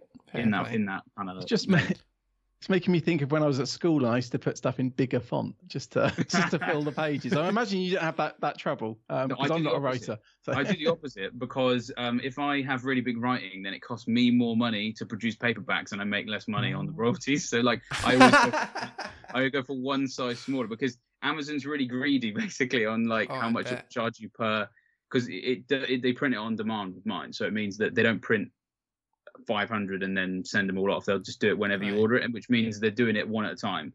They charge more money. So yeah, it's kind of a similar thing but flipped. Long are the days where you're writing a bunch of words and then making them white so you can't read them. Yeah. That's why words are like transfers. They're precious. You don't want to use you don't want to use 50 when you could use 10. Because that's costing you so good for writing points. too, isn't it? That's a good way. Brevity is the soul of wit. Exactly. All right. Well, I'm sold. By the way, honestly, I'm very excited. I'm gonna ask you from every question as soon as we finish this. I know we spent too long. And if you send us the link as well, we'll put it in the description for YouTube and the podcast as well. Down below. So I'm gonna pop it in the live chat now. Yeah, so that people have got it. And then, so that's my series page, I think. So that means you can get to both and you can see what all the options are. And then, I'll send it to you guys. And then, cheers. We're pop it in all the stuff. So, thank you very much for spending a couple of hours with us, David. We do appreciate it. And it was nice to finally speak to you, face to face. Yeah. Well, it's good to be on. I did this maybe 2 or 3 years ago with Iceman. Back in the early days, and it's nice to come back. What's really funny is it was so early days for this show that I was completely unaware of the fact that I had to say "up the pod" at the end. So when it came, and no one told me either. So when it came to that last bit, like they all sort of said it, and then it went quiet, and they were like, David, you're supposed to say "up the pod," and I was like, up the pod, and then there we were. So it's nice to come back and rectify that now that I know what I'm supposed to do. What we could do is we could start you off then if you wanted to, because we still do that. Sometimes we don't tell people. It's Dave's I really like doing that to people. So. It's fun. But no, how about you kick us off then, David? Go for it, man. Up the pod. Rich. Up the pod. Up the pod, guys. We will see you next week with a more amazing guest. But thank you very much for listening and have a lovely week. And don't forget to buy David's book. Bye.